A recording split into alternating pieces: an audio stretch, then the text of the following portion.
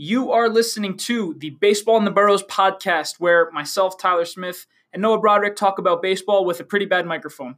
Time to listen to a 20-second GarageBand clip to make the transition into the episode a little less awkward.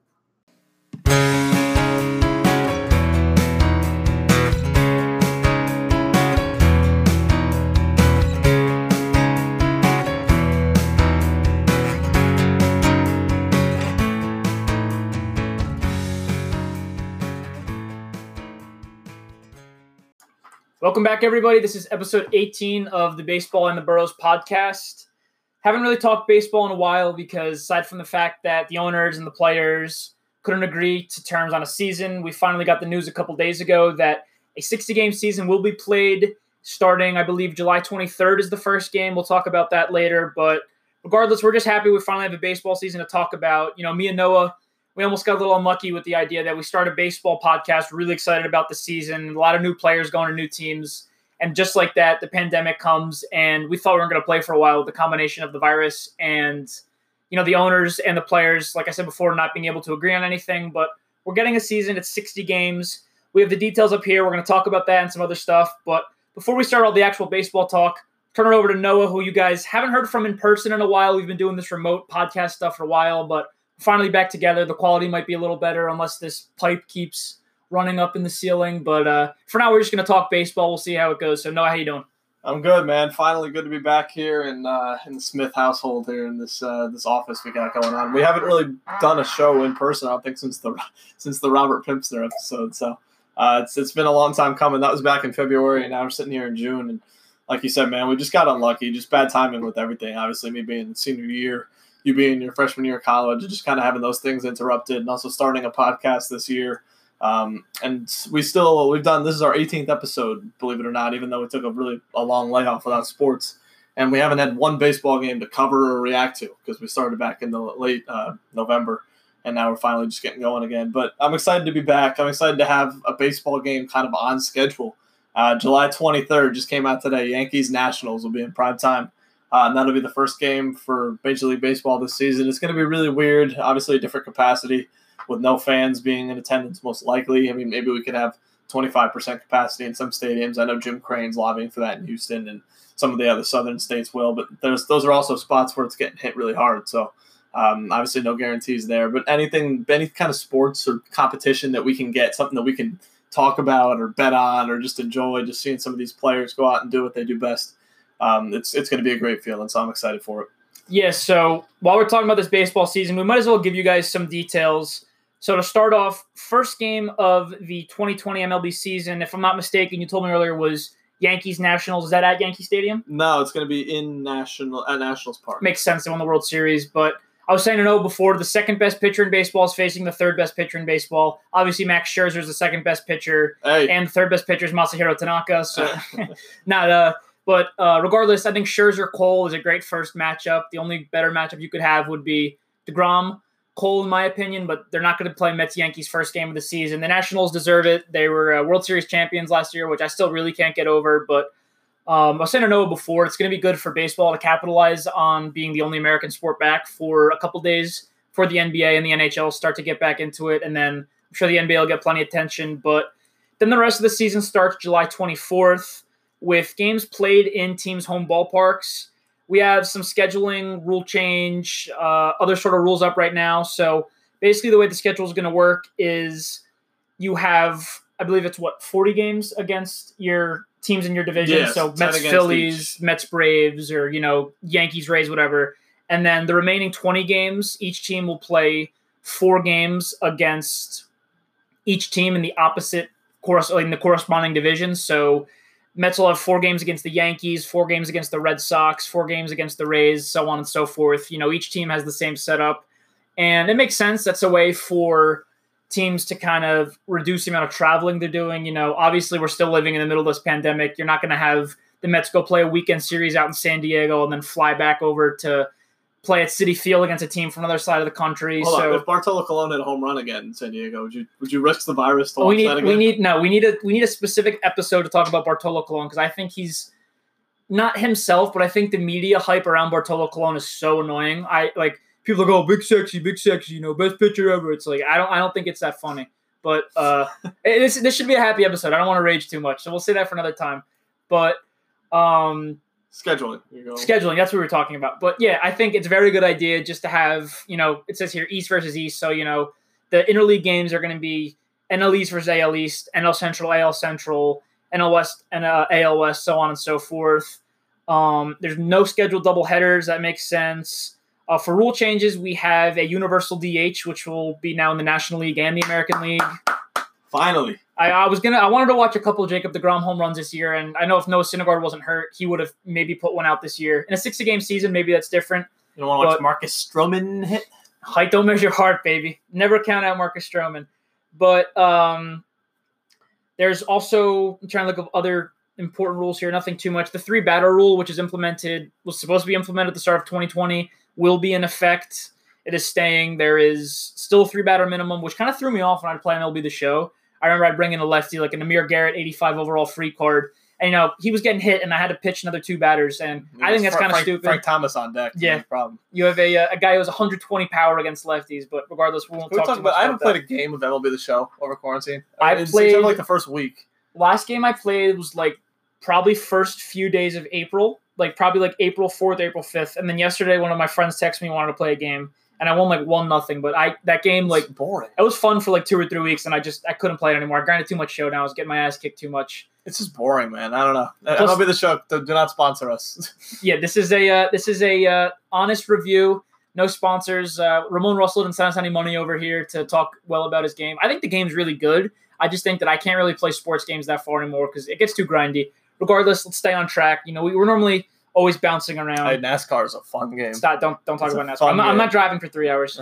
Anyway, rosters, the first 2 weeks, there will be 30 players in the active roster, 28 for the 2 weeks after that, and the rest of the season there will be 26 players on the roster. There were some other things we'll talk about later with spring training. I believe at spring training, it's like a 40-man camp, and throughout the season there's like they call it like a taxi squad, where there's a small group of players that they're kind of like a traveling set of players where if somebody gets hurt or, somebody tests positive for the virus, hopefully that doesn't happen. These taxi players can fill in. It's going to happen at some point. I mean, there's just going to be too much exposure. Teams have to be prepared for that. But. And another important thing about rosters and transactions we'll cover real quick. The trade deadline will be August 31st, and the new active roster deadline for postseason eligibility is September 15th. So as opposed to that July 31st, August 1st trade deadline, we now have it August 31st. Getting into some stuff that I guess logistically makes sense, but Noah and I were saying off air before we started recording, I don't know how they're going to enforce this stuff. Hitters will now have to bring their own pine tar rags, bat donuts, and other equipment with them to and from the on-deck circle. No more bat boys, bat girls. That makes sense. Pitchers have to bring their own rosin bag to the mound and use personal baseballs for bullpen sessions. There was something about equipment on the field where baseballs used in batting practice, they can only be used for that day. And after, they need to be clean and sanitized, and they can't be used for 5 days.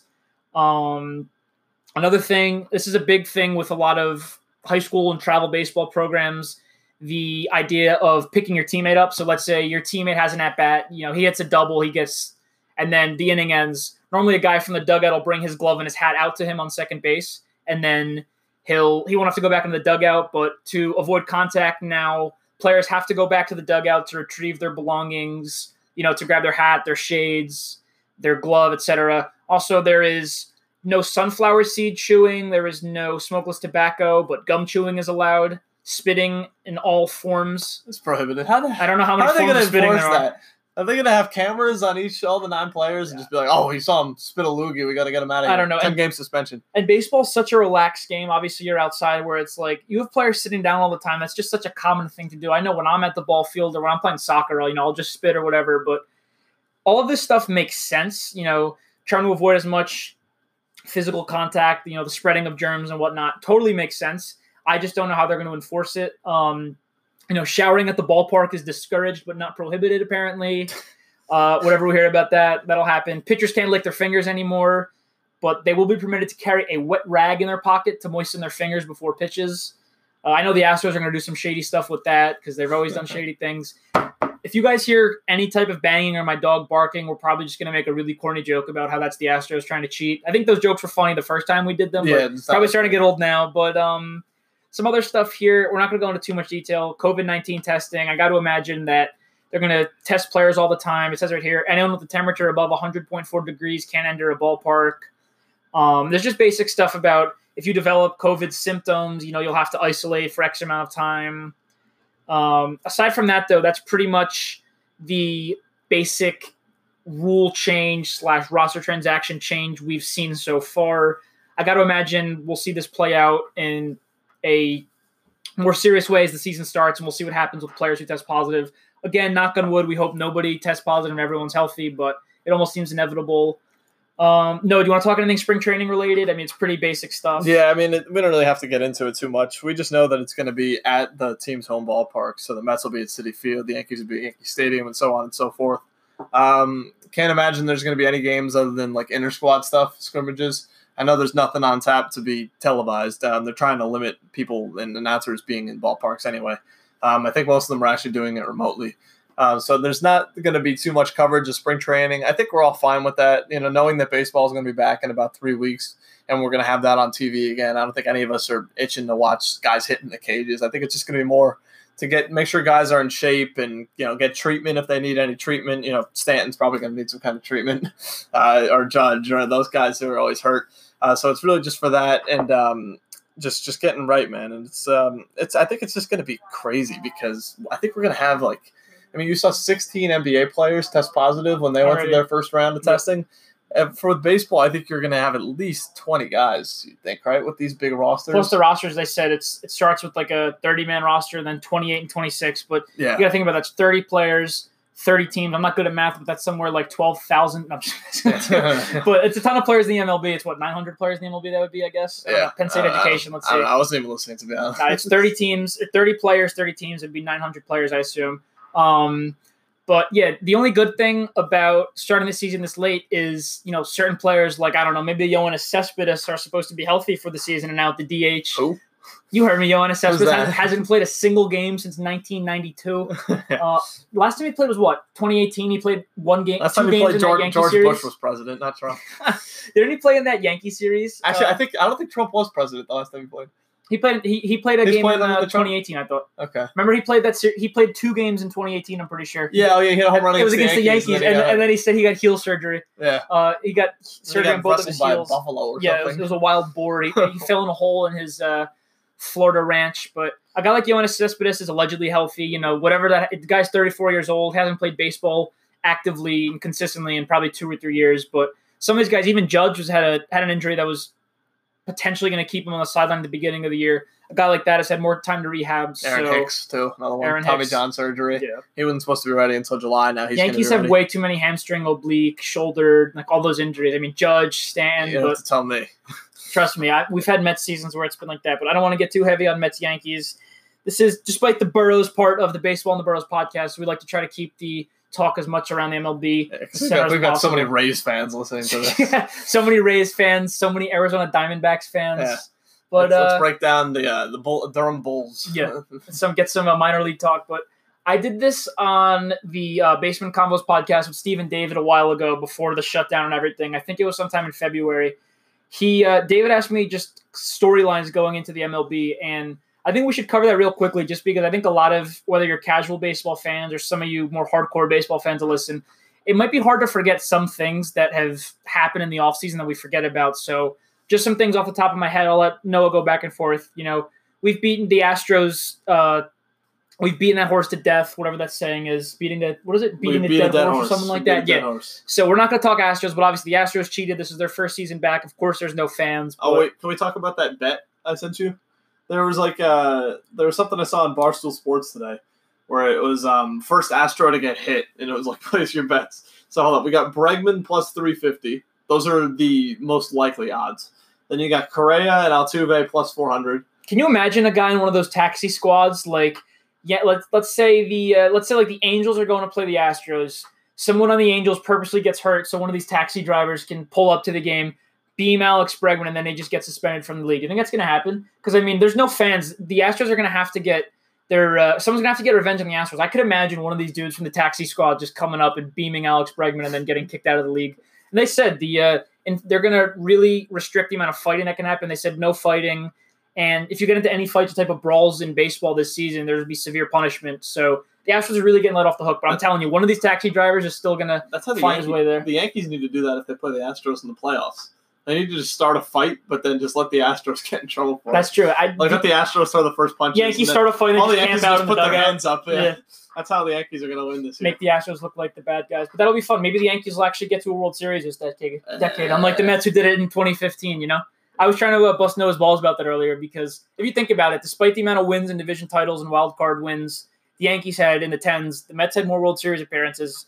And as far as I'm concerned, that's all that matters. But keep going. Keep reading about the Astros odds. Oh, man. Springer plus 450. Gurriel plus 700. Brantley, Yordan Alvarez, and Josh Reddick also are, So basically all the Astros' best hitters. Yeah. I'll take, I don't hope it's anybody. But I just think... I think Correa would be enjoyable. Correa and Bregman are the guys who've kind of talked about it the most, and obviously Altuve. But it's hard to hit a guy who's 5'3". You're probably going to throw it over his head at some point. I thought Springer just because he's typically their leadoff hitter, and I feel like he's a guy I don't want to get. I don't want him to. I like Springer, but I feel like somebody's going to set the tone early. But I think person who should get hit, if anyone deserves, would be Bregman, Correa, Altuve. But just Correa because talks so much noise. Just because Springer is their leadoff hitter, I could see that. But obviously that's one of the main storylines. Another one we have, I think Bryce Harper, his second year in Philadelphia, is a big storyline because. He's kind of – we've had this conversation where people overrate him, which kind of makes him underrated. The guy's still very productive. He went from playing with the Nationals for 8 or 9 years. He moved to a team in the division. He had to adjust to playing in front of a pretty diehard fan base. Philly fans are pretty hard versus Nationals fans who probably half the people who go there are tourists, and they're falling asleep when Scherzer's throwing a no-hitter. Shout out Goldman. But I think an underrated part of this season is going to be Bryce Harper's second year in Philadelphia. Granted, there's not going to be fans. He's not going to be in the spotlight like he would be if, Citizens Bank Park was sold out with 20, 30,000 fans every night. But I think Bryce Harper fully adjusted to Philadelphia. That's something to watch. You have anything particular you're looking out for this season? We have the Angels, new signings. Them, yeah. I was going to say the Angels. Sure. We're going to get into teams that we kind of like and that we think are built for the 60-game season, and then also teams that we think are not built for it. And the Angels are just one of those teams I think could really thrive in this because I feel like they're always a team that starts out well. They kind of will go like 25-17 to the first 42, and everybody's like, "Oh, the Angels! That might be the year that Trout gets to the playoffs." And then their pitching ends up showing its true colors over the course of the season. Besides Hansel Robles, but keep going. Yeah, and they'll have some injuries, and they'll just struggle. And I think in a 60-game season, they could get away with that. They don't need to have a huge staff. I mean, it's going to help to have like a couple guys that you can really rely on. But if you can mash your way to wins and just beat up on bad teams, I mean, they're going to play the Mariners 10 times. They're going to play Texas 10 times. I mean, Texas isn't necessarily a bad team, but the Angels should be able to beat those teams. They go 15-5 against those teams, 15 wins right off the bat, and then they're playing the NL West, and they've got some Colorado's should be a good amount of wins, and San Diego is okay, but the Angels should be able to take care of them in some series too. And I think there's one more team I'm forgetting out there. San Francisco. San Francisco's not going to be a good team. So, I mean, you're kind of looking at least... Wait, you don't think they're trading for Evan Longoria 2 years ago? And was Andrew McCutchen was the other guy they had? You didn't think that was a franchise-changing move? I told you at the time, like, this team is setting themselves back 5 years. That was a classic Mets thing to do. like sign Michael Kadire and play that guy in the playoffs. It was like the Giants, keep bringing back Eli. Yeah. It's like the Giants, both of those teams really like to live on the past, and then it sets your franchise back so many years. So, and they're going to be in a rebuild for another at least 2 to 3 years. Yeah. One thing on the Giants I want to get into, actually, though, Joey Bart, you know him? He's like the top prospect for the Giants. He's a catcher. He's got a huge, huge stick. I would bring him up this year and put him on that 30-man roster, whatever it is. With the universal DH, he could catch, Posey could DH. That's been the issue with him, is he's almost ready. But Buster Posey's been there, and you know how that is. Having he's going to play till he's 40 because he's Mr. Giant. Yeah, he's going to play first base, he'll DH, whatever. Yeah, so if you could bring up Joey Bart and let him learn under Posey for a full season and have him just kind of get experience that way and just hit, I think it's going to be a really good thing for the Giants. That could actually accelerate their process, which is something that those guys really haven't been doing. I mean, with Farhan Zaidi there, I think it's going to be a faster process than it would have been under the old regime. They're a team that's interesting to watch finally for a little bit because I think they just have a lot of moving parts. Now, how do you think other teams are going to handle their prospects? So, one of our friends earlier texted us, I think it was a couple of days ago, about a guy like Joe Adell in Los Angeles with the Angels. What's going to happen to a guy like him, like a guy who's probably going to come up at some point in the summer? What do you think teams are going to do with their prospects that we're probably going to spend at least the first 2 or 3 months in AAA or AA, and then we're going to get called up? Do you think we're going to see more teams keep their guys down, or do you think we're going to see these teams kind of bring these guys up and just say 60-game season, do whatever the hell you want, let's see what you can do? Well, it's all prorated, so I think that means that the service time is even less days now than it would have been before. I think it's only like a week or two. Yeah. So I think these teams are just going to bring them up. I mean, you might as well just put all of your best talent in your organization out there. Because the worst thing that happens is that they just travel with the team and they learn what it's like to be on a big league team. And this is a time of adversity, and this is a time where they can learn like a lot of stuff about being a major leaguer. And they don't even necessarily have to be out on the field. So I think I saw the Rays are going to have Wander Franco as the best prospect in the minor leagues right now. They're going to have him on their roster, even if he's not going to play that much, just because there's nowhere else for him to go, really. Might as well just have him on the team. So I think Joe Adell will definitely be with the Angels, and he's good enough where he's going to play this year. And I think he was in AAA last year, so it wasn't far off anyway. And another thing I wanted to bring up real quick, I actually, like I said before, we're talking about these kind of big storylines going into the season because no one's been consistently thinking about baseball and the players and the teams since, spring training shut down in early March, because it's all been focused on, are they going to play the season? Is the season going to completely collapse? And one thing I haven't thought about until literally probably 20, 30 minutes ago was, without Noah Syndergaard this year for the Mets, I don't want to keep talking about the Mets all the time because I'm a big fan, but that rotation, we kind of got these Porcellos, these Wakas just to fill in, but we already have a guy down. Do you think teams like the Mets and, any other team who has a similar situation, do you think because we're playing 60 games, they'll go to more of a 4-man rotation, or do you think they'll keep the standard 5-man rotation? Because a guy with the Mets right now, the plan was going to be DeGrom, Syndergaard, Stroman, Matz, and then most likely Porcello, and then Waka in the bullpen, or Waka and Matz in the bullpen, whatever. But do you think a team like the Mets are going to go 5 deep? Do you think they'll stay 4 deep and get their best guys pitching? How do you think that's going to play out with 60 games? I think they're going to start 5 deep. And I think if the Mets are in a situation where – because all these games mean almost 3 times more as they used to. So if the Mets are at game 47, if they're 46 games, say they're 23-23, and they are 1 game out of a postseason spot. I mean, actually, if you finish 500, you're probably going to make the postseason. But say that just for example purposes. I think they're going to go to their best guys, right? Because those games mean so much, those last 14 games, that you're going to want your best guys pitching, and you're not going to want Michael Wacha, if he's not having a good season, to go throw that game, or Chris Flexen, if he's still on the roster, those types of guys. I think you're going to want. I think he's in Korea now, but keep going. Oh, really? Yeah, he's playing Korean baseball. Walker Lockett, is that Walker Lockett? Is that he's your person? Get the name right before you make fun of him. Walker Lockett. Remember the name. Lockett. Okay.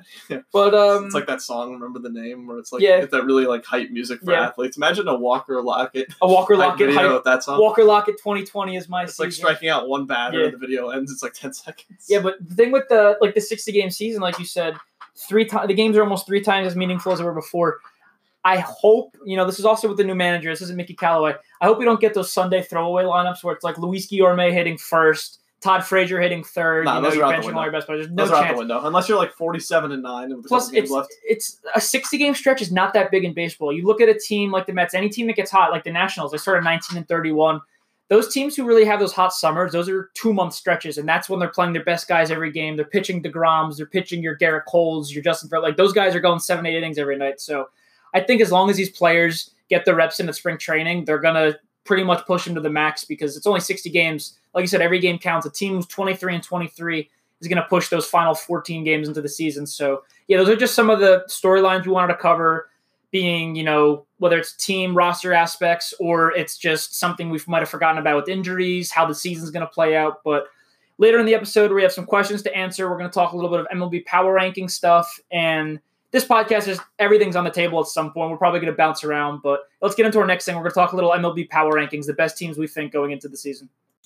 Jumping into the power rankings, we're going to start from number 10, work our way down to number 1. These are what Noah and I think are the best teams heading into this shortened 2020 MLB season.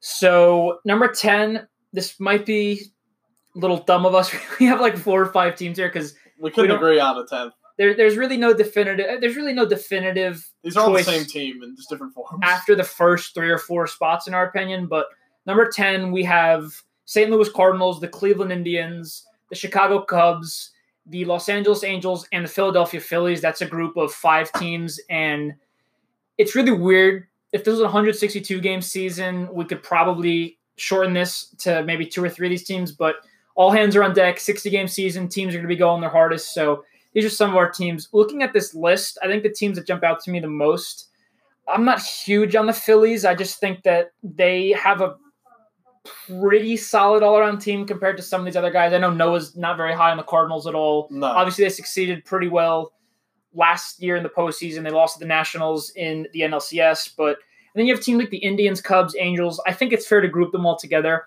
If I had to pick one or two of these teams from this list, I would probably say the Phillies and most likely the Indians and maybe the Angels. I think Noah nailed it when he said it earlier. A team like the Angels, they could just mash their way through 60 games and find themselves in the playoffs. Pitching's not great. Bullpen's not great. But, you have Rendon, you have Trout, you have a guy like Joe Adell. These are teams that can actually do some damage. So I think this group is okay. I'd say number 10 for me would probably be the Phillies or the Angels and maybe throw in Indians. What would you say if you had to pick one? I'd probably take the Cubs. I know you don't like the Cubs. I hate the Cubs. I think they have 5 viable starters, which is pretty good to have. That's kind of the opposite of what we're saying about the Angels. Yeah. It's like either way. I think you want to have one of those two things. You either want to be able to mash or you want to have consistency. You can't really be like anywhere else. And the Cubs have enough. Well, they're not really a consistent team. That's why I struggle with them. Like, I can't see the Cubs winning a championship. I know we talked about the validity of seasons too, and we should probably do that a little bit here coming up. But the Cubs are just kind of like the same team in 60 games. I think they'd be in 162. They're just there. They're just kind of there, yeah. Like they're gonna win in 60 games. Like if I had to put a number on them, 35 and 25 at best, and at worst they'd be 500. They just like in a 162 game season, the Cubs scream like 82 to 85 wins to me, and like I don't think any more, any less. Even at one of their best seasons, I don't think there's any way they're touching 90 wins as this team right now, at least. David Ross is their manager, I believe. It's been so long. Yeah, I forgot about that. I don't know. That's weird. Like we said, it's a 60-game season. It's hard to pick. A team like the Cubs can kind of just sit there, but this can also be a team with a new manager, a more player-friendly guy. A guy who won a World Series with the Cubs in 2016, whatever it was, I think. Yeah. Perhaps these guys can respond to him really well, and they'll come out the gates swinging really well, pitching, whatever. Not too much of a debate there. It's kind of tough. I just don't like St. Louis. Yeah. You look at the division, I just don't like them because they don't really hit. They've got like 2 or 3 good hitters. And I like the Reds a lot. I know I was jumping on that train a while in the season, but I don't know if it's fair in a 60-game season. I was saying to Noah, they could be a team that kind of starts slowly. They're figuring themselves out, a lot of new pieces. I think the Reds could be in that conversation, but in a 60-game season, these are probably the best things. But as you were saying about St. Louis before. I just think that they're not that good. Yeah. Sure. Just plain and simple. I don't know how they got to the NLCS last year, and I wasn't surprised at all when they got completely throttled by the Nationals because the Nationals weren't even an amazing team going into it. They were a wild card team, but those Cardinals are just like the most boring team to watch. Like Flaherty's really good, but their second best starter is like Dakota Hudson. Yeah, I think he pitched or Miles Michaelis. Like those are just like they're okay, and their bullpen's okay. They've got a couple dudes like Giovanni Gallegos is pretty good, but Andrew Miller's shot, and Jordan, what's his name, Jordan Hicks. He had Tommy John surgery. Yeah. And they've got a couple hitters, but they just don't have a lot to me. I don't even see them really as a playoff team unless we do have 16 teams. Enough about those 10 teams. Those teams aren't winning a World Series, so let's just move on from them. Yeah, so a lot of these teams here, as we start to go down the list, even at the 9 spot, these are teams that we have a question about this later. They can be one of those teams that kind of sneaks in there, gets a playoff, goes on a big playoff run and can honestly steal a title. As we move down towards the list, obviously, there's a better chance these teams will make more noise, but at number 9, this is a team we were flip-flopping with number 8. We have the Oakland Athletics. That's a team that I respect them because they're a pretty low-budget team. They have a lot of homegrown guys, some pretty young players. Your Matt Chapmans, your Matt Olsons. I know no one knows more about this team than I do. The Yankees have played them in the postseason recently. They're a team out in the AL, so I'll let them talk more about them. They're a pretty solid team. I'm not too familiar with their pitching staff and their bullpen, but obviously they have some weapons, some great defenders on their team. They're a pretty solid squad. I saw on one power ranking list I tried to find so we can pick that apart. They were number 3 on somebody's power rankings, which I think is just way too high.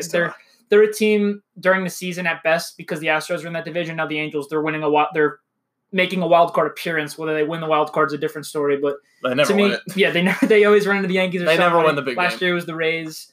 At best, the A's are a team that's like a wild card team. Maybe your low 90s wins. When you're out in the AL West, like I said, got some other good teams there. But I think this is a very solid squad. No, you want to talk more about their players and your expectations for them because you know more about this than I do. Yeah, we don't have to get into them too much, but I like what they have there. Over 162, I actually probably would have picked them to win that division, or if not, be the first wild card. Because I like their pitching. They have Luzardo, the young kid, remember the lefty who came up at the end of the year last year? He throws really, really well. They've got a lot of young arms, and they've got like Mike Fiers and Chris Bassett and some of these veterans. Liam Hendricks still in the bullpen. Yeah, so they've got pieces to be able to have a solid pitching staff. Joaquin Soria, Yusmeiro Petit, those guys too in the back end of the bullpen. But their offense is really, really good. I think for now, at least, with Matt Chapman is a top 10 player. Maybe not a top 10 hitter, but he's a top 10 player. Matt Olson is probably the best hitter in that lineup, and he's terrific. Marcus Semien was third in MVP voting. Matt Olson's face of the franchise card in MLB, by the way, just absolutely disgusting. The amount of homers I've hit off Gibby, so many. Keep going. He's really good. Besides that, I mean, they've got Chris Davis, was 45 home run guy 2 years ago, down near last year, but he could bounce back. Ramon Laureano is a nice player in center. He's actually not as good of a defender as SportsCenter will make him out to be, but I feel like he's always on a top 10 highlight. Yeah, his metrics are like kind of average, but he is a fun player to watch, and he's a good hitter. Piscotty's there too. They've just got enough dudes. Bob Melvin's a good manager. That's an advantage. This season's going to be a lot about mental toughness. It's a very different situation with unique circumstances. And Bob Melvin's been around everything. He's been around the game for a long time. He knows those players. He knows the organization and ownership. A lot of trust there, and he's going to stay level-headed, and I think that's a really good advantage to have. Now, one thing I'd say about Oakland that kind of does worry me if you're an A's fan, and not that we have any A's fans listening to this, really, unless people outside of New Jersey and New York, but who are A's fans. We'd have to probably go through every borough. Yeah. But what was that? Oh, yeah, the A's. Okay, so the last few years, Oakland's been starting like 27 and 33 through 60 games. I think that's like their average start. Yeah. And they kind of turn it up once the weather gets warmer and they're out there playing in that California sun. That team will really start to hit. There's none of that this year. It's just like coming straight from the get-go. They usually take a little bit of a while to gel. Right. Kind of like what you were worried about with some other teams, but not with the Angels. And that's why I said around like taking BP. I always start 0 for 6, 0 for 7 in my season before I start to rake, but keep going. And that's with the Astros and the Angels in that division, it might be tough for them, especially if they get off to a slow start, since these games do mean 3 times more almost as they used to. But their roster's good, so we put them 8, and then the team that we're flip-flopping them with, we put them 9. 9, yeah. I'm not even going to talk about this 8th team. I'm going to hand it over to Tyler for a few minutes.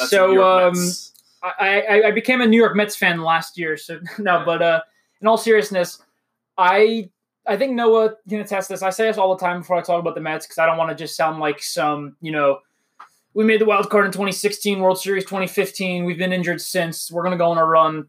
I'm not one of those fans who gets overly optimistic. I try to be positive just because I don't want to go into a baseball season with low expectations. That's not fun for myself, for any Mets fans. I think this Mets team is pretty solid. Considering what Brodie Van Wagenen, the kind of general manager he is, the kind of ownership the Mets haven't done a ton. They have Jake Marisnick was one of their additions in the outfield. He'll help play defense. At least we have a center fielder who's not injured, unlike Aaron Hicks or Giancarlo Stanton or Aaron Judge. That was just funny. I meant to say outfielder. It's like you're trying to make a compelling case about the Mets, and you bring in Jake Marisnick. Well, I have to bring in the notable acquisitions. So we have him. You have Michael Wacha, you have Rick Porcello. These aren't guys. Is Rajai Davis still on the team? No, he might be on the taxi squad. What about Keon Broxton? When Brody traded assets. He talked smack. Keon Broxton talked smack, but he wasn't playing enough. Then we sent him to Baltimore, I remember. And I think he had a home run in his first game. Yeah. You're going to the Orioles. When Brodie Van Wagenen is dissing you, that's when you have a problem. But anyway, this Mets team didn't do a ton they're not going to drastically improve their win total from previous seasons. Like, this isn't a team that's going to go from 86 wins to 100 wins in a 162-game season. But I think they have a very solid core around them. Having Syndergaard hurt, say what you want about him. He's been like a 4 ERA pitcher in the past few years. But that's going to hurt a lot because I was saying to Noah before and I was saying on the podcast, you go from DeGrom, Stroman, Syndergaard is your 1, 2, 3 to DeGrom, Stroman, and then it could be a Rick Porcello, it could be a Steven Matz, which isn't very deep because none of these guys have been very good recently, but that offense I think is really good. I think it's definitely a top 5 to top 10 offense in the National League. You have guys like Jeff McNeil, Pete Alonso. Probably baseball. Yeah. I mean National League. I don't want to get too ahead of myself. I think top 5 in the National League is fair. Top 10 in baseball you can make a case for. This bullpen, we have no idea what the hell the bullpen is going to be like. Jerry's Familia has lost 900 pounds this offseason. He looks like a bathing suit model. Edwin Diaz, everyone's going to say, Carlos Beltran was saying he's got Edwin Diaz fixed. Carlos Beltran got the hell out of there in a month. That's an underrated storyline. Remember, he was That's why I didn't bring it up. Yeah, I completely forgot about that. This season's been so crazy. Carlos Beltran was a Met manager. But Mets have had 4 different managers, according to Andy Bergeron. Yeah, but so I think the Mets are going to be a team you got to watch out for. They traditionally start pretty hot and then cool off pretty hard till the summer. But if this is a team that can start off hot like they normally do and continue on, I think there's a lot to look forward to. Like I said, offense is going to be very strong. It's a matter of the rotation and bullpen can carry its weight. Going to number 7. Wait, hold on. 1 second. There's no June this year. There's no June this year. That's what I'm saying. It starts in July. Yeah. July and August are the Mets' best time of the year. So I think if history repeats itself, we're going to have a very good Mets team in the 60-game season. 53-7. Could you imagine like a 58-2 season? Cespedes wins the MVP, and then he gets swept in 3 games. That's not good. Nah. As long as we play the club, if we play the Cubs in the first round, we'll sweep them again. We'll take the Dodgers. It doesn't matter. But we're going to stay in the division for the number 7 spot. We have the Atlanta Braves. A little disappointing what the Braves did last year in the NLDS. Not for me as a Mets fan, but I think the Braves had a pretty solid squad. They had a year of Donaldson, Acuna, Ozzie Albies. These guys really started to emerge and become young stars, but they didn't really play as well as we thought they would. They got smacked by the Cardinals in that Game 5. But the Braves roster, if you look at it the past few years, they've been very strong. You can't forget about Freddie Freeman. I think this is a very solid team, and it annoys me that the Mets are going to have to play them for what? I guess it's 10 games this season, which doesn't sound like a lot, but that's a sixth of your season is playing 16% one of these good of the teams. Season, I think. Good math. That's a Sapphire program student. But I think the Braves are a very solid team. Nothing too much to talk about. The roster hasn't drastically changed. I know they've made some bullpen additions, but what do you have to say about the Braves? As he checks his calculator to make sure his math was right. It was right. Atlanta's good. I put them 7. That's exactly where you had them too, I think. We don't really know how, when you reach in, you take those 4 teams in the NL East, I think anybody will say a different team's going to win the division, or they would have before the season. I've heard the Mets win the division. I've heard the Mets finish 4th in the division. Yeah, so same thing with any team. It's hard to really differentiate them that much, but the Braves have won the division the last 2 years. They didn't really lose anybody. They added Will Smith, right? Didn't they add him? Yep. Yeah, the Giants closer. I said they added new guys. I forgot the bullpen piece they added, but Will Smith, yep. That was one of their biggest needs. They've got a pretty good bullpen now. Shane Green's there. Mark Melancon's there. Remember that weird video Mark Melancon made before Game 5? We need your energy. Mark Melancon was good with the where was he? He was with the Nationals, I remember, at one point. Where was he before? He was with the Giants. He was really good. Yankees. Yeah. He was a Yankee. Was he a Yankee? Yeah, right when I became a fan. It was like 2008. That was a long time. That was one of the years the Mets collapsed to the Phillies in the division. But keep going about the Braves. Good team. We're just going to put them 7. There's not much else to say about them. Yeah. They're going to make the playoffs. We know that. Yeah. It just depends. Are their pitchers? Do their pitchers not have coronavirus? Really in October? If Mike Soroka and Mike Foltynewicz and those guys are pitching in October and their hitters are healthy, Freddie Freeman's going to hit 800 during the season. Yeah, and then go completely silent in the postseason again. Yeah, we'll see. Number 6. I'm not going to talk too much about them.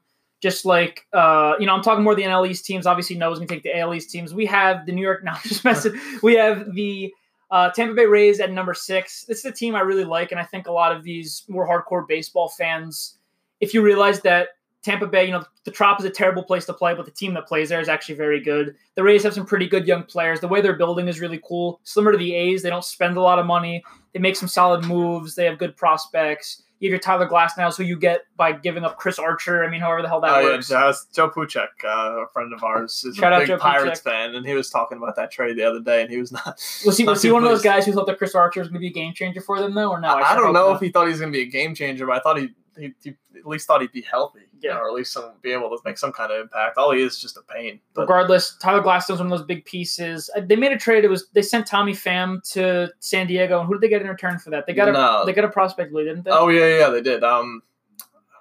We should know this. Xavier Edwards. Yeah, right. That was one of them, and I think a reliever too. Yeah, I know they did the Emilio Pagan trade with the Padres too. I think that was separately. Oh, Hunter Renfroe. Yeah, Hunter Renfroe. That was thinking of the. That was a weird trade. It was like I guess the Padres get help. Tommy Pham's a solid player. I guess the Rays get help, but yeah, like Renfroe's not very good. He's okay. I guess Tampa just wanted somebody who's a little bit cheaper, and they got a prospect out of it. It's just getting ahead of things. I trust what the Rays are doing down there, but if we're talking personnel, those guys know what they're doing. I'm not wanting to criticize them, but they're a really good team. They scare me a lot more than Boston does this year, at least, because they've got 3 pitchers who could be the best pitcher on a lot of staffs with Blake Snell, Glasnow, and Charlie Morton. And then they've got some other guys, too, that nobody really knows about. Yanni Chirinos, have you heard of him? They know the name. Ryan Yarbrough. Like, these guys are pretty good. Who that is. Who's the redheaded dude? He was on MLB Network last year, I remember. He's got like blonde hair. I think he's a reliever or something. Ryan Stanek? Yeah, probably. He's on the Marlins now. No. Regardless, keep going. He was the race closer. He's one of their 10 opener closer pitchers. Yeah. They breed them down there. Yeah. But they've just got a lot of arms. They've got a lot of bullpen arms, too. They've got Chaz Rose, throws the sliders on the right side. It's pretty nasty. And Diego Castillo throws 100. Jose Alvarado is really good, left-handed sinker baller. They've got arms in that bullpen that scare you. And, with the pitching depth that they have, and they have enough offense to kind of piece together wins, I think they're going to be able to start kind of like how they started last season. I think the Yankees and Rays were tied after 60 games last year, or they were really close, I know, at the end of May. And that could be a pain for the Yankees this year, and they're going to be a tough team. If I had to put a number on Tampa in 60 games, I'd probably say 37-23, something like that, which is 14 games over 500. That's nothing to sneeze at. They're going to be a tough team. They're really good. They're well managed with Kevin Cash, and they're resourceful, and they do what they have to do to compete in the end of the day.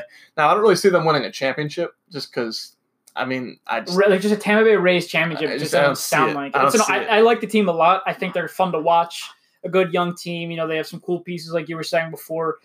When I think of like a title, especially in a 60-game season, I just don't know if the Rays could do it. But then again, no one knows what a 60-game season is going to play. Like, for all we know, teams like the Yankees, Dodgers, Astros can get off the slow starts, and then teams like the A's, the A's, the Rays, they can have an opportunity to step in, but they don't really scream championship contender to me. But as we get into our number 5 spot, I think any of these teams can kind of sneak around it. Number 5 might be a little bit of an interesting choice here because you would think we have to give respect to the Washington Nationals, who we have at our number 5 spot. They won the World Series last year. Awesome run for them. Regardless of who you affiliate with, whoever you're a fan of. It's a great run by the Nationals. They kind of just rode out. They were a team of destiny.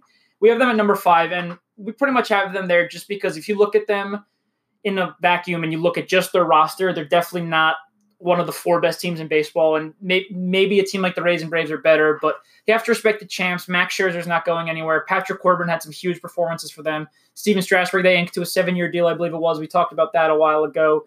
Pitching staff's going to be there. I have no idea what's going on in their bullpen. I think they've made a couple moves to help out there a little bit. I forget one of the guys they signed, but their offense is what concerns me because Anthony Rendon and Juan Soto were the 2 centerpieces of that offense. And you move Anthony Rendon out of there, and you're replacing him with the guy in Carter Kieboom. I've talked about this before, where he's assuming the role of Anthony Rendon, put up MVP numbers last year and has been for a while. He has to step in there. Around the diamond, you have Trey Turner, probably like Howie Kendrick or Asdrubal Cabrera playing second. First base is Ryan Zimmerman in his 9,000th year. Eric Thames, they brought him in. Yeah, Eric Thames and Ryan Zimmerman will be platooning over there probably. I can't imagine Zimmerman's going to play much. He might not play.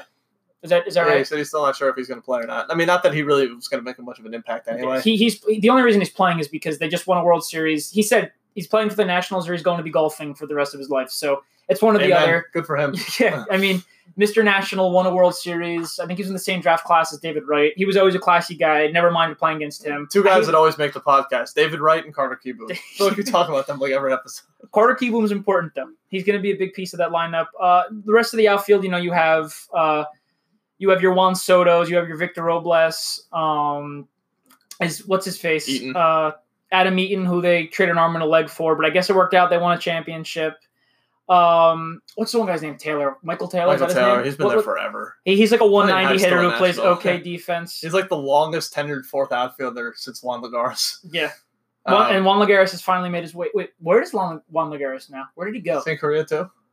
I don't know. They all went to Korea. We might have to do a Juan Lagares special next episode. I think next episode we could probably get Juan Lagares on at this point. DM us if you want Juan Lagares on the podcast. I think getting Robert Pimpsner at this point was a bigger get for us than getting Juan Lagares, but I'll keep going. Nothing too much to say about the Nationals. Bullpen troubles, probably. Last year that bullpen was horrendous. The only reason they really won that World Series is because they could count on guys like Corbin coming out of the bullpen. They're an interesting team, though, because they won the World Series last year. Those guys, they're backing Davey Martinez. He was a good manager. He finally found his way to a winning season after kind of struggling with the Nationals for a while. We don't know what's going to happen, but regardless, the Nationals will be there. Got to respect the champs. Number 4, I'll turn over to Noah because he loves watching his New York Yankees beat up on these guys. It's none other than the Minnesota Twins. Why don't you talk about them? Just a group of guys that can mash over a regular season and then spit the bit in the postseason. That's how I always see the Minnesota Twins. But they're deserving number 4. They signed Josh Donaldson, who's Tyler's guy, the bringer of rain. Eddie Rosario's there. Max Kepler's there. Marwin Gonzalez is there. It's probably a weird one to say before Nelson Cruz, but Miguel Sano is there too. It doesn't matter where he's playing, how old he is. He's always going to hit at least 30, 40 home runs, 100 RBIs. Yeah, he's the model of consistency. He won an ESPY too for something that he did off the field. That was a good thing. I know he's a good person. He did something well. We should have known that. But nonetheless, they've got a lot of really, really good hitters, and they signed some pitching depth over the offseason. They've had enough pitching to get by over 162 and win 100 games in a bad division. Over 60 games, this might be the number one seed. Yep. Like, this might be a 50-10 team. They can score 7-8 runs a game. Yeah, I mean, they easily could be a 50. They're just like the Angels on steroids. Yeah. That's really what the Twins are. Yeah, just a way better offense for sure. Yeah, and it's just like 1-9, they're just going to wear you out. And even when the Yankees played them in the postseason, like, we beat them, but every at-bat was uncomfortable. Like, they had two guys on almost every inning. Yep. They just couldn't get big hits.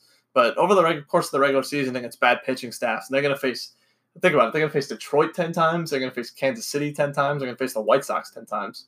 And then they're going to face Milwaukee, who's not really a great pitching staff. They're going to face Pittsburgh. Like, they're going to face a lot of bad pitching.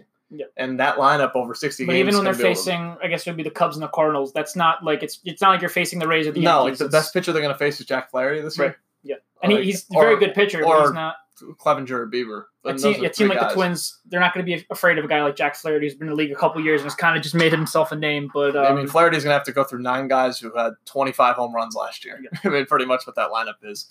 And they'll be ready to play. Baldelli's a good manager. I like him. They're built for a short season. They're built for a long season. I thought they'd be. Actually, I think they had them penciled in as the number 1 seed before the season started, just because I thought they'd win 100, 105 games in that division and just mash their way to wins like they did last year. And I like them. I actually give them a higher chance of winning a World Series this year than I would in a normal season, just because maybe the momentum of a short season could kind of like make them think it, and the Yankee Stadium crowd might not be there to stop them. Like there's certain things like that. Like I could actually see them winning a World Series this year.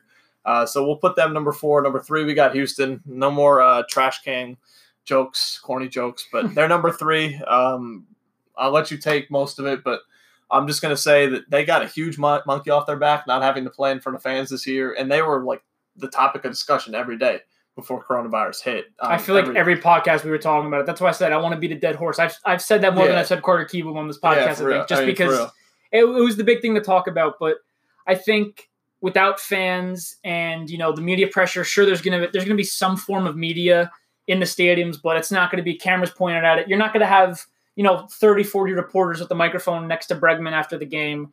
That's a huge monkey off the back, like you said before. But if you go around the diamond and you look at the pitching staff, this is still a very, very well put together ball team. Excuse me.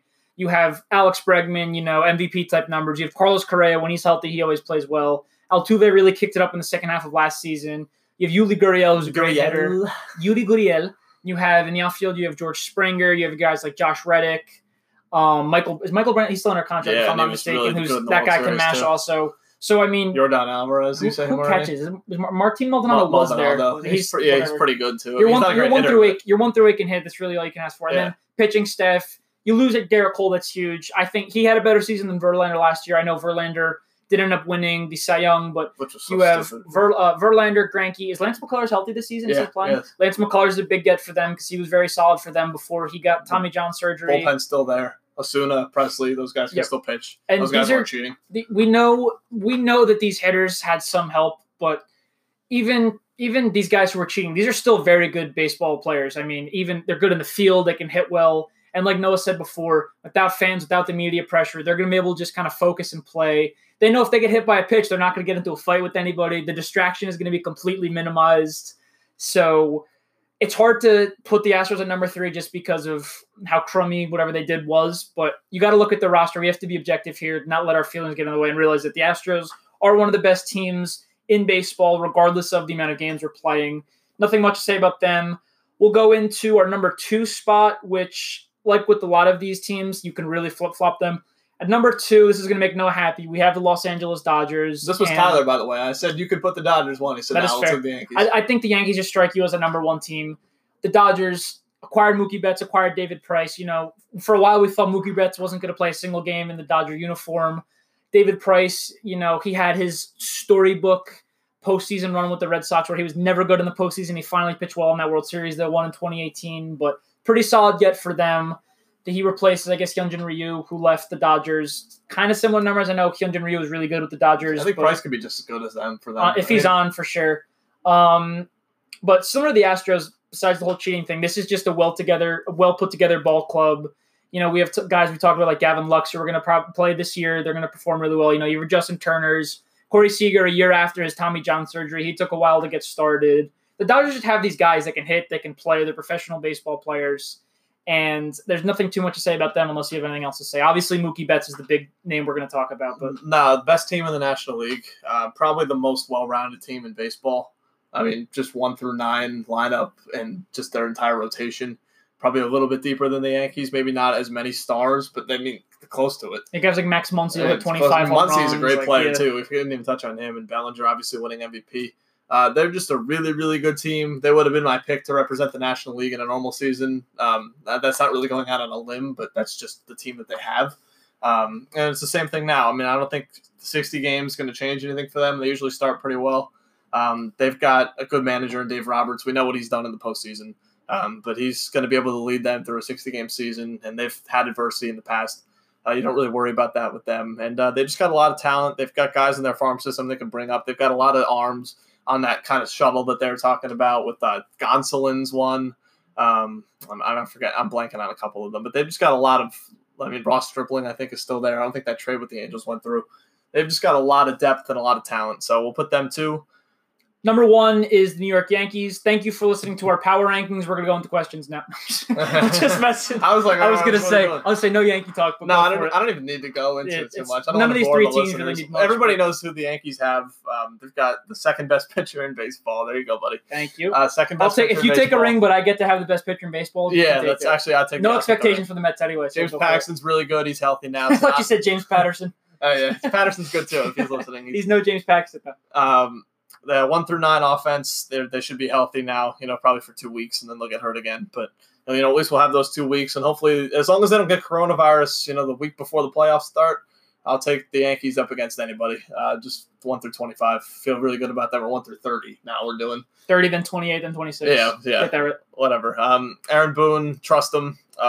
He's got the right personality to lead a team in kind of a crisis season. But let me ask you something as a Yankee fan. Can't you see a huge media outburst because Gary Sanchez accidentally shares gloves with Aaron Judge or something like that, and the media just swarms Gary him? Sanchez is going to do something so minor against the rules. And he's going to step out of the box, get a sign from the third base coach, and spit on the ground, and then the Yankees are going to attack him. They're going to pull him off the field. Yeah. But, like Noah said, there's nothing too much to talk about the Yankees. Yankees, Dodgers, Astros, these are teams.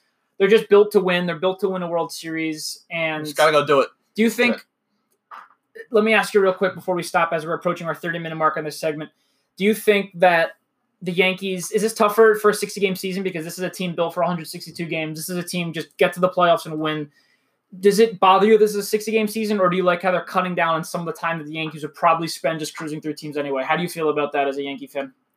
I don't know, man. I feel like it's kind of the same. Yeah. I mean, I think cutting down on that time, we know what team we have. Yeah. As long as they are able just to showcase that in 60 games. It's 102 games less for Judge and those guys to get hurt. Yeah, for real. I mean, the Yankees were 41-19 through 60 games in 2018. I think 37-23 last year. Yep. The Yankees' worst stretch of games was the 37-23 of 60 games. So we kind of know what we have there. As long as we're a top 3 team in the American League and going into the postseason healthy, I'm good with it. Yeah. Those were our top 10 best teams headed into the MLB season. A couple teams we didn't really talk about too much that could make some type of noise. We don't know. It's 60-game season. You got the Reds, the White Sox, those kind of teams. You never know what they're going to do. Baseball is going to be really interesting. We're excited to see it play out. We're going to move into some listener questions right now. So let's get to that. First question is from one of our longtime listeners, good friend of ours, Nittany Brian Muller. Basically, he asks which teams are going to benefit from the 60-game season based on, the roster restrictions and all that stuff. Me and Noah answered this a little bit, so we'll only touch on it quickly. We'll try to be brief with our answers. But teams like the Angels, teams like the Twins, any of these teams that can really just mash their way through 60 games, as long as they get to a hot start, will be good. I think a team like the Reds, we didn't talk about too much, they are a team that has that boomer bust potential because guys like Nick Castellanos, guys like Nick Senzel, you have Eugenio Suarez. I can't pronounce the one guy's name. Their outfielder, the guy mashes. Aristides Aquino. Yeah, I know exactly who he is. I can't pronounce his name. But Punisher. Isn't that what they call him? very good team out there. I think that's a team. But me and Noah said before, either teams that can match their way through 60 games or a team that is just going to pitch consistently. You know, a team like the Braves, a team like the Nationals that are going to throw out 3 or 4 good starters for most of the week. Those are the teams that are most likely going to succeed. If you have any other surprise picks to throw in there, go for it now. No, I like yours. Yeah, I don't have anything else to add. I kind of talked too much over Noah. I'll let him take most of the next question, but Brian, thank you for the question. We're going to move into the next one. Well, I'll do this one because it's Yankees related. I'll try to take those types of questions. This one's from Tom Smith asking for the Yankees team leader and homers in a short I thought you season. said Tyler Smith. I was like, I didn't ask you any questions. I feel like probably at least 5% of Americans have T. Smith as their Probably. But this is from Tom Smith, team leader and homers for the New York Yankees this year. This is on the spot. I'm going to say Gary Sanchez. Is that crazy? It's not crazy. It's interesting. Because I think he's going to DH a lot if he's not catching. And I think that, he usually starts the season well, and then he'll fade out in the midsummer when he's been playing for 80 games, and it's really, really deep into a season. And he gets very sweaty. Yeah, and he'll strain his groin or something. So I'm just going to say Gary Sanchez just because I think it's a little different. Just saying Aaron Judge, like always. Stanton's also been hurt too, so I don't really want to pick either of those guys. So we'll go with Sanchez. Next question is from Chris Angler from Twitter. He asks, is it possible with the shortened season for the Mets to cause as much disappointment as they usually do in a full season?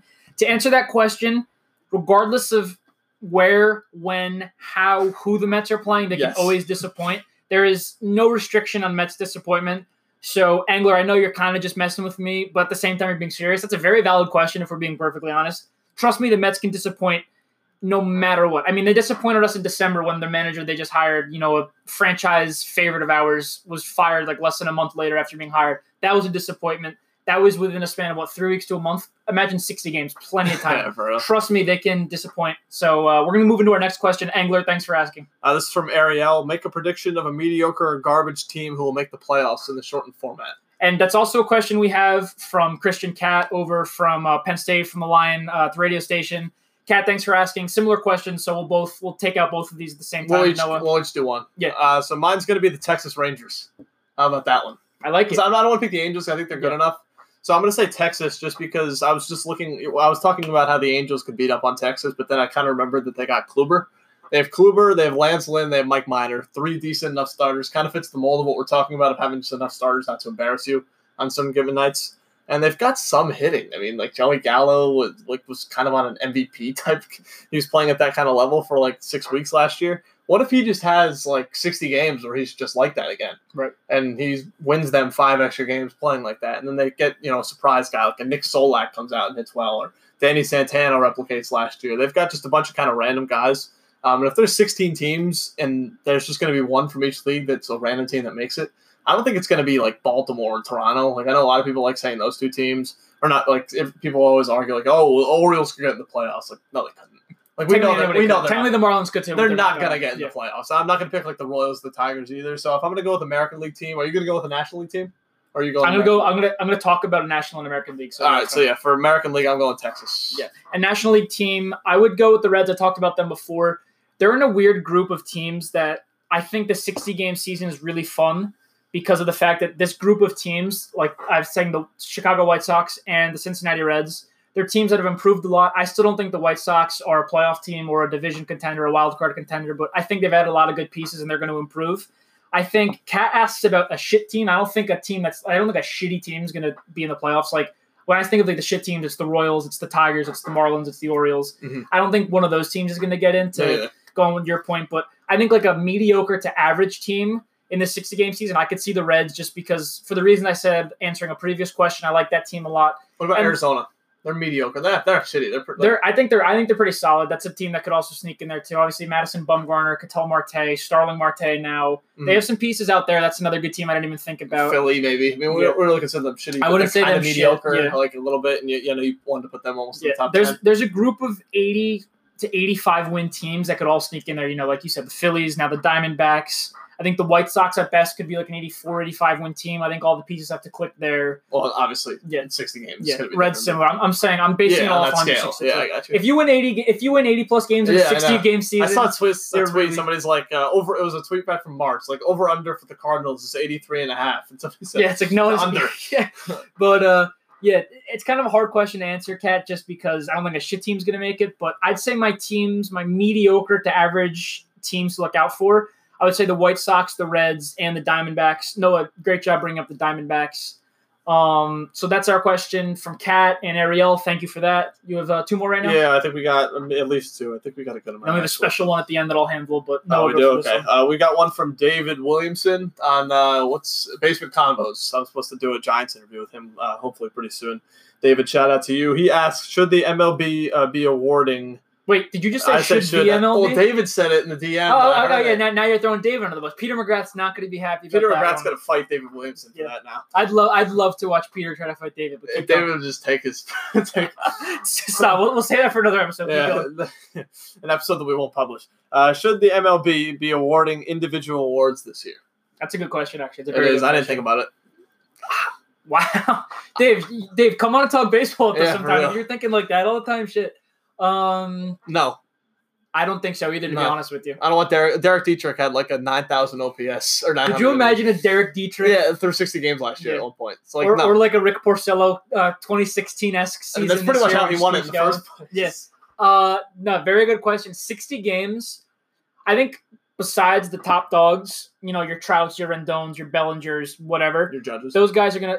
I said top dogs. I know. That's why I didn't say Judges.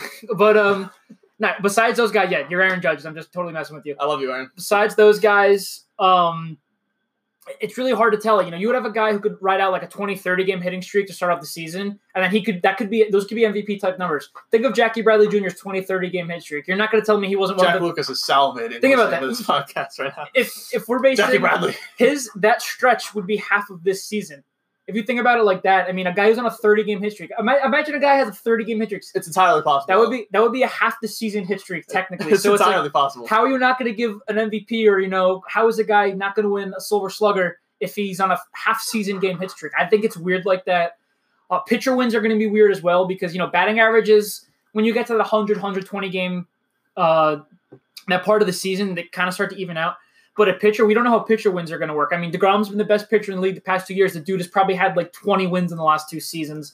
So I don't know. It's going to be really weird. That's actually a very good question. Noah and I didn't consider that possibility, but I think they're still going to do it anyway just because any extra attention the league can get, especially in this time, no fans are at the ballpark. They're going to try to fit some type of award ceremony in there.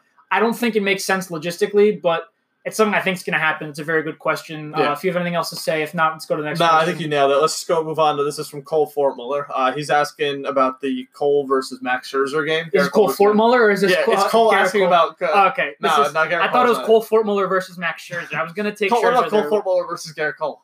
Who would win? Well, at Vets. Cole Fortmuller and Garrett Cole pitching against Cole Fortmuller probably doesn't throw as hard, but I think his off speeds. Cole Fortmuller's knuckleball looked really good. I'd compare that to Garrett Cole's knuckle curve. They're pretty close. We'll have to make that happen. We'll get in touch with Garrett Cole, but I actually forget. What was the question again? So it's a prediction for the game. So that's going to be the primetime game, July 23rd. It's probably going to be on ESPN. They're going to shove it down our throats, which they should. I'll take it. I'll be happily salivating at the TV watching it. A lot of salivating in this past couple minutes. Yeah, I don't know. It's just kind of like that's up there with Carter Kieboom now. Carter Kieboom, salivating, and dead horses. And then what else have we really talked? We've talked Astros, about obviously. Yeah, trash can bangs. I thought you weren't going to do it. I said we got to stop. I said we got to just air it all out now. We got to put it all out. That's fair. This final couple minutes. You'll never hear this cringy stuff again. No way. Predictions for the game. So how many innings, how many runs, and how many strikeouts for those guys each? So I'll take Cole, you take Scherzer. Cole, 7 innings, 3 hits, 1 run on a solo home run by Juan Soto, 9 strikeouts. I'm going to say Max Scherzer is going to go for like a 6 2/3 type deal. I think similar to Garrett Cole. It'll be like a 3-run performance where he gives up, he walks a guy 2-run home run, a solo shot by Aaron Judge in the 5th inning, whatever. I think he's going to strike out 6 or 7 batters. I think these pitchers are probably going to be a little more sharp just because, I think pitchers might benefit from his off time more than hitters because hitters, you want to see live pitching. Pitchers, yes, you want to see live batters, but a pitcher can go work on his curveball longer. Scherzer, for one, knows developing some new type of pitch. Cole, same thing, whatever. I think these pitchers are going to be sharper than these hitters early on. I think it's going to be a low-scoring game. We might see a ball or two hit over the fence, but I think both of these pitchers, as far as they're into their careers now, Cole's not a veteran by any means, but he's been in the league long enough. These guys will be sharp. I think a very similar stat line, like a 6 2/3, 2 or 3 runs from Scherzer, he'll punch out his 7 or 8 batters. I think it's very similar. I'd expect a low-scoring game, most likely. I don't think this is going to be a London series, Yankees-Red Sox, where the score is like 25-18, whatever the hell that was. Yeah, but, that's such a joke. Now, yeah, regardless, baseball, it's a primetime game. Nationals, Yankees, 2 of our top 5 teams in baseball. That's going to be something we're really looking forward to, July 23rd. So anything else in that game? I'll say Yanks 4. Let's score another run late in the game off the Nationals bullpen. Nats 2. Yanks 4, Nats 2. I'm going to say a 3-2. I'm going to say a 4-3 win for the Nationals, and I think it's going to play out that the Nationals win on a walk-off in the 12th inning because it starts with the runner on second base. How about that? And I'm going to be bitching about it on Twitter right afterwards. No, but in all seriousness, it's hard to tell. If I were to pick, I would say the Yankees would win something 3-2, one of those 2-1 scores, but anything can happen. We'll see. I think that's it for questions. As far as do you want to answer Andy Bergeron? Nope. As far as we're concerned with Kyle Gibson, I know you asked me how am I going to perform for the Marstein Cluckers next year. I'm going to win an MVP next year. I might win a triple crown. I'm also going to pitch. I'm going to be a two-way player. I'm going to go Shohei Ohtani style. I'm going to pitch to a 2.1 ERA. I'm going to hit 45 home runs, 120 RBIs, and the thing is, I'm going to miss 20 games too with an injury. I'm going to pull up with my lower back injury. I'm going to come back into the lineup. I think the Cluckers are going to make the playoffs this year. This is our MLB. Our friend Kyle Gibson over on the podcast, he has his simulated MLB season where he makes his own teams, his oon players. Noah Broderick was a good pickup for them recently. 17 home runs. We're in a home run race, if I'm not mistaken. I think I might have the edge. You were actually almost on the trading block. He texted me. You guys almost didn't agree to terms. Does that mean I wouldn't be in the group chat anymore? I guess so, but I know you want to stay with the Cluckers. Steve Bergman and Joe Puchek were recent additions. The Marstein Cluckers might have to do a special on them, but we appreciate all the questions. We got a ton from you guys. It's the first time back in a while. We really appreciate you guys sending in the questions as always. I'm pretty sure I say that in our stock outro, but I'm just going to make this our outro. Did you have one from the radio station too? That was the Christian Cat. Oh, it was Christian. Yeah. Oh, okay. He was the one who asked the question from the radio station. So for everyone who asked questions besides Danny Bergeron, thank you very much. We appreciate it. Danny Kevler, I know you asked why the MLB's poopy and has a shortened season. It just happens, man. Commissioner, the players couldn't agree on anything. That's what's going to happen. Me and Noah, we're 2 big baseball guys. We're going to take baseball however we can get it, even if it's simulated MLB The Show. Joking. That was terrible. Never liked watching the Mets do that. Excuse me. But as far as I'm concerned, I think we covered our basics heading into this 2020 season. If you want to lay out some of the stuff we're going to do before the season starts on July 23rd, you're more than welcome to start talking about that a little bit. Yeah, we're open to suggestions, too. We kind of want to just pump out content for you guys. I've had fun doing this. We haven't really sat down and done a podcast and talk baseball for over an hour in like 4 months, it feels like. Yeah. So it's been kind of refreshing for us. It's gone by really fast just doing this. It's been a lot of fun. We want to get into division previews, but we'll pretty much do it where it's going to be talking about the 10 teams that are going to be playing quote-unquote division games.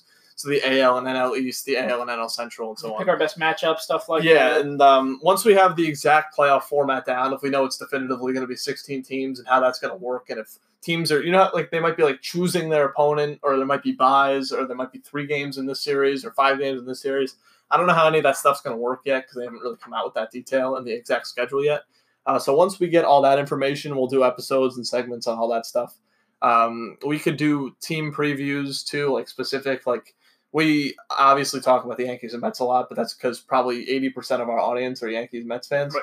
So if you want us to do a Yankees episode and a Mets episode, and that's something that we plan on doing for sure. Yeah, before coronavirus hit, we had some interviews with Yankees guys lined up, and Mets we're going to work on too.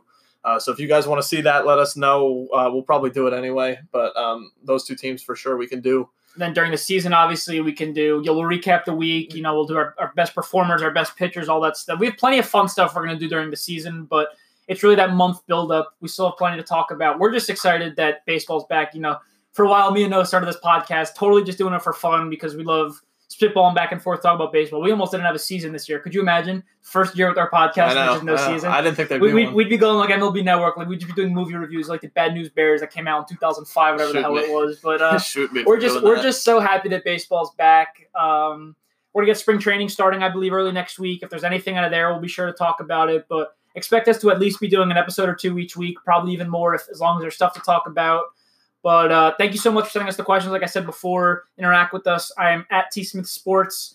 The account is at BATB Pod. Noah, you're at Noah Broderick 20.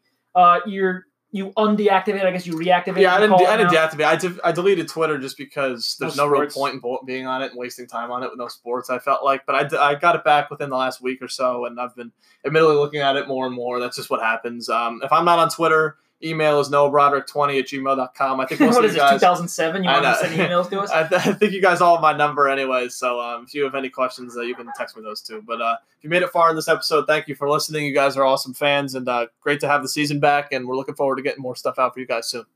All right, guys. Thanks for listening. We'll Peace see you out. next week, whenever the hell that is. Let's do it again.